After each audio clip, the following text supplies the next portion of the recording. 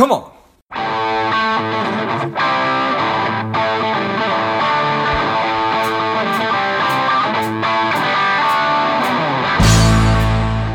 Welcome to Money Savage, a savage approach to personal finance. This is George Grombacher, and the time is right. Welcome to today's guest, the strong and powerful Ara Ogurian. Ara, are you ready to do this? Yes, I am, George. Excellent. Let's do this. Ara is the founder and president of ACAP Asset Management, a fee-only wealth management and full tax services firm in Los Angeles. They specialize in working with folks in the healthcare industry. I'm excited to have you on. Ara, tell us a little bit about your personal life, some more about your work, and why you do what you do. Okay, well, first off, George, thank you very much for having me on your show. It's a pleasure to be here, and it's great to talk to your guests and your listeners. A little bit about me personally. I am originally from Los Angeles. I grew up here.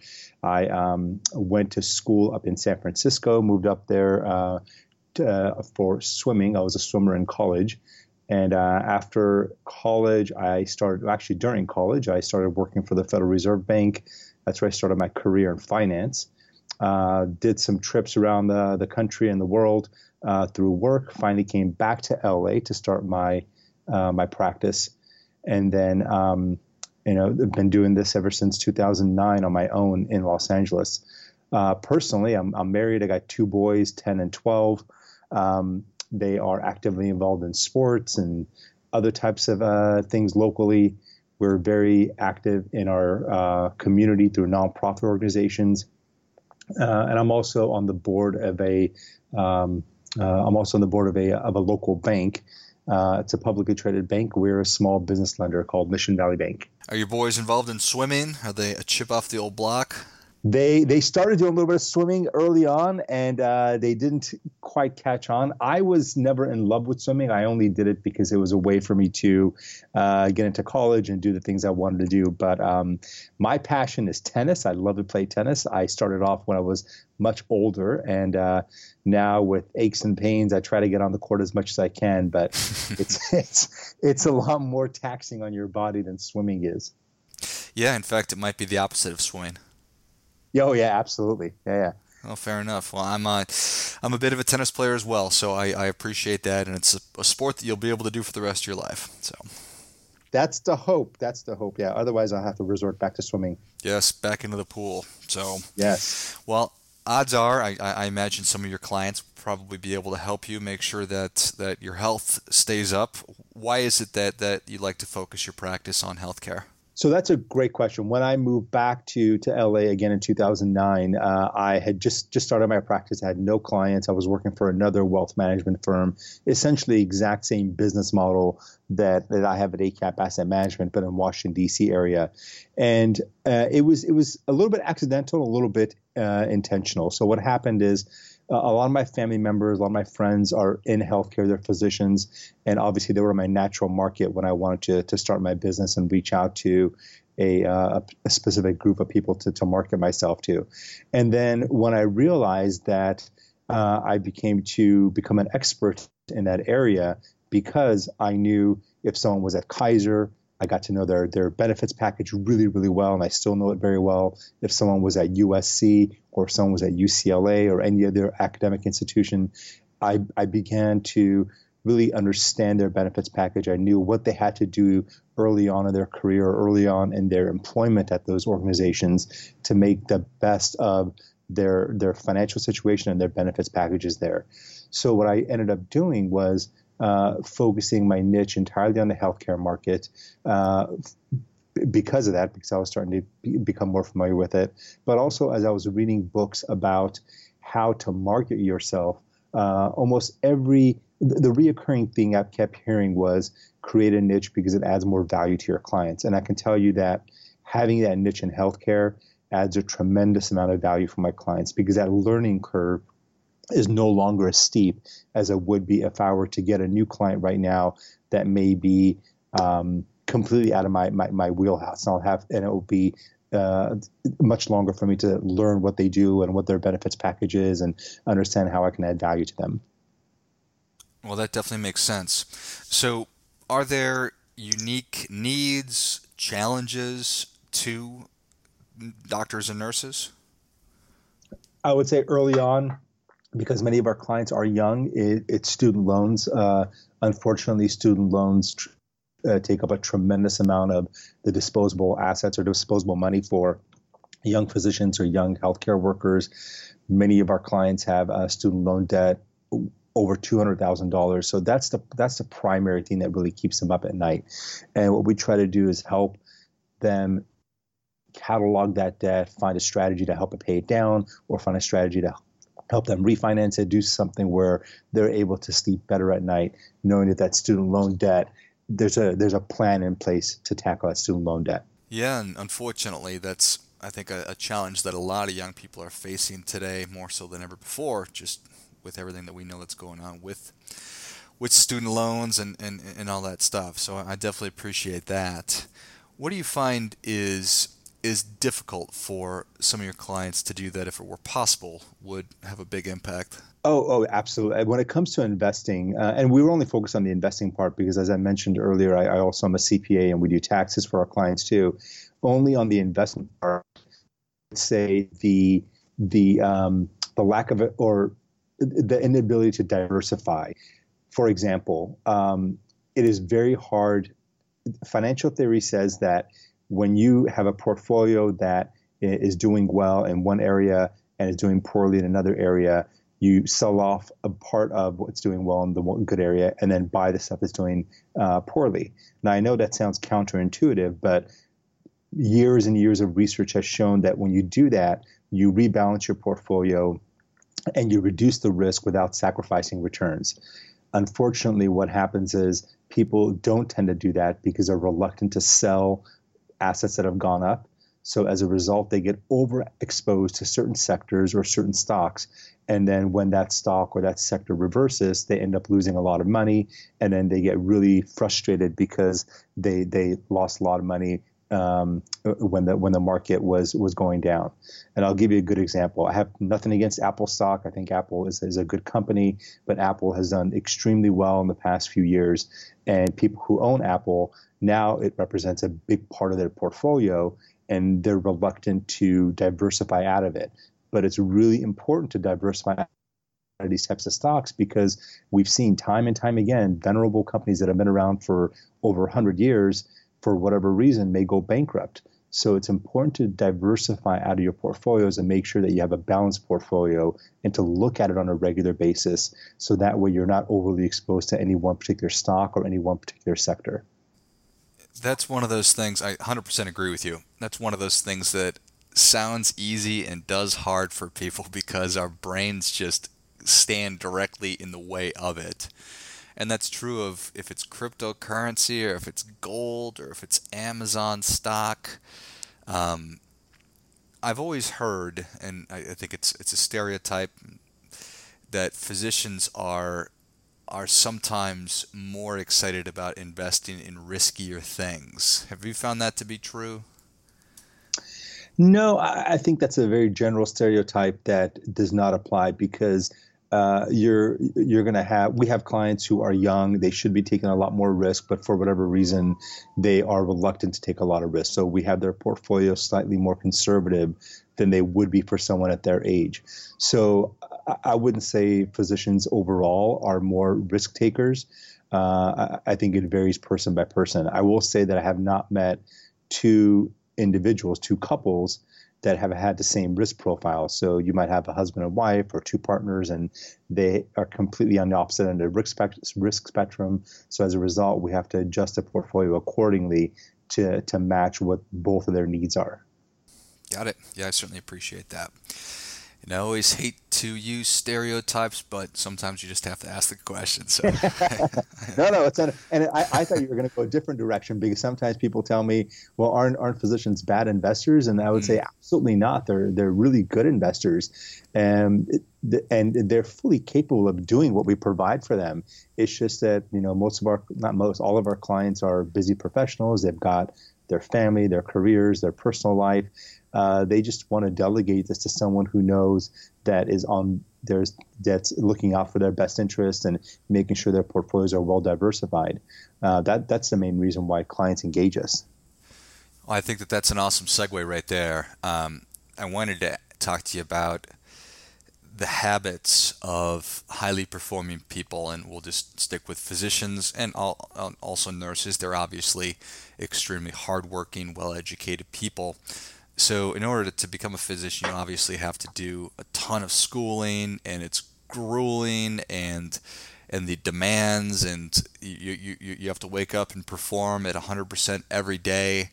So you mentioned that they perceive and receive value in delegating and making sure that the professionals that they're working with are acting in their best interest and doing a good job for them. And I think that that's advice that anybody can certainly take. Do you want to expound on that a little bit, or are there other characteristics of physicians that you think people could learn from? Sure. So that is a great segue. We didn't mention this earlier, but we are a fee-only financial advisory firm. We act in a fiduciary capacity, meaning by law we have to always act in our client's best interest. And the business model that we have is what's called a registered investment advisor. Registered investment advisors are by nature fiduciaries. And the financial plan, I'm going to back up a little bit, and I'll circle back to your question in a second. The financial planning industry as a whole, and the CFP, the Certified Financial Planner, is really in its infancy. It's in the past maybe 20 years or so. Before, people would work for a company for their entire career practically. They wouldn't change around jobs so much. The 401k was not as prevalent as it is today. People had pensions and they lived off their Social Security. But as we have moved over to more of an ownership society where people do have to rely on their own savings and their own 401ks and their IRAs, then the need for financial planning, the need for independent financial planning has grown. And unfortunately, there are a lot of firms out there that sell products and they steer clients in the wrong direction, or they put them into things that are not appropriate for the clients. The way we operate is the equivalent would be like a fee for service in the medical industry. The clients come to us, they pay us a fee, we provide them independent advice. They don't feel that we're pushing them any products. We're not beholden to any investment. We're not beholden to any type of company. So that way our clients know that we're figuratively speaking on the same side of the table as they are and working with them to help them come up with the best strategy for them. I think that that's an excellent point, talking about how the industry has certainly changed away from pensions to now everybody's responsible for saving their own money, and then the importance of having professional advisors who are fiduciaries to their clients and acting in their best interest. I think that those are extremely important things that everybody should be taking into consideration. Have you found that folks in the medical industry have other habits or tendencies that people can benefit from as well? I would say the grit and determination to achieve where they have, what they've done. So whether if it's a surgeon or an internist or family practice medicine, as you mentioned earlier, these individuals have gone through, medical school, residency, fellowship. So many, many years of not only delayed gratification, but training to get to where they've come.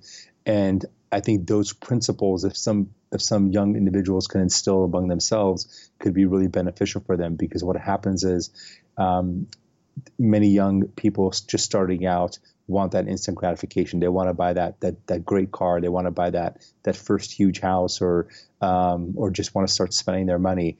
But if they can learn to start saving at an early age and start looking into the future, recognizing that they're building a foundation right now that they're going to use later on, it's going to pay them huge dividends, just as a physician who recognizes that, they might not really start their careers into their early 30s, but that time they've put in their 20s when all their other friends are out playing and doing all the fun things, they're going to reap benefits for later. Well, I think that is great advice for sure. And we live in a time when it's fear of missing out, and it's you only live once, and I think that that's great, but delaying gratification, especially in terms of compound interest and saving money, is probably one of the most powerful things that people have access to. So I think that's great advice. Right. And I'm not suggesting people live on rice and beans. I'm saying that you have your fun, but you I try to aim for at least 20% of your gross income to start saving. That's a good starting point. And if you can't save 20%, then look for other places where you can start cutting back. But if you're doing 20%, I think you're at a good starting point, and then everything else, you should not feel guilty about spending. Got it. That's a solid rule of thumb right there. So why do people come up short of that?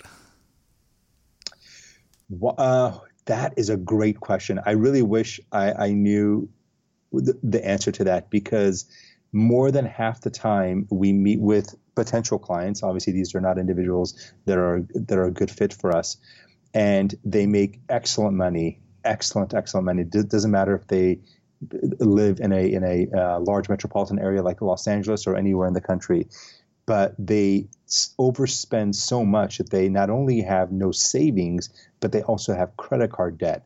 And for me, that's such a hard. It's hard to understand that, because that behavior is so hardwired into these individuals that I think it's hard for them to reverse. I think it's hard for them to not spend as much. Yeah, I definitely agree. And you mentioned that those aren't necessarily a good client fit, and that's because it's behaviors that they're either unwilling to change, or that's probably it. They're sort of stuck in the track. Right. And I learned this early on, kind of the hard way. So when I started my practice in 2009, my same objective as it continues to be now was to really help people to make sure that they're on the right path, that they meet their financial goals, and they do it in a prudent manner. And in the beginning, I really thought that I could take someone who had these bad habits, these bad savings habits, and to change them. So I started working. I have at least 10 examples of this, but I'll give you one example of a young woman who was making excellent money in her mid-20s, but she had a lot of credit card debt. So I said, I'm going to help you come up with a strategy to help pay off your credit card debt. I don't do this anymore, but I told her, if there's any expenditure over $100, I want you to pre-clear it with me, so that way you don't get into the same cycle that you did before. So it was about 2 months. She was on track, and then she told me that she'd bought a new BMW, and that's when I said. That's when I said, this is not working. Everything I just told you, you've completely regressed at least 10 years by taking on that large asset or that large debt. And I realized that it's just not. It's very hard to guide these individuals like that in the right direction, because I don't feel that they're willing to be guided, and they're willing to stop spending. And like I said, that's just one example. That I've got many, many, many examples of individuals like that, where because when I see that initially, I just retract, and I'll say, this is not a good situation for us. If you want, I can refer you to someone else, but we don't work on day-to-day budgets for clients. Got it. We're not going to be a good fit for one another. The first question you probably ask was, wow, I didn't know you could buy a BMW for less than $100. It's amazing how you didn't call me. That's a great question. I should have said that, yeah. But I digress. Well, all right, Savage Nation is ready for your difference-making tip. What do you have for them? I have one tip. I don't know where this quote came from, but I love it. I tell my kids, I tell everybody that I speak to, count your pennies and the dollars will take care of themselves. If you think about that quote, it makes a lot of sense. And I think it's a really important message for anybody, regardless of what stage they are in their career and what profession they're in. Oh, I love it. That is great stuff. That definitely gets a come on. Come on. So I appreciate that. Well, all right. Thank you so much for coming on. Where can Savage Nation learn more about you? They can go to our website at acapam.com. That's Apple Cat, Apple Peter, Apple Mary.com. And they will find all of our social media handles on their website as well. And they'll also learn about our tax services too. So that's where they'll find us. Excellent. Well, Savage Nation, if you enjoyed this as much as I did, show your appreciation and share today's show with a friend who also appreciates good ideas. Go to his website, find him on social media, which I will list in the notes of the show. Thank you again, Ara. Thank you again, George. I appreciate being on the show. And until next time, keep fighting the good fight, because we are all in this together. What's up, Savage Nation? Please support the show by subscribing, leave us a review, And definitely feel free to share us with somebody you think would like it. Come on.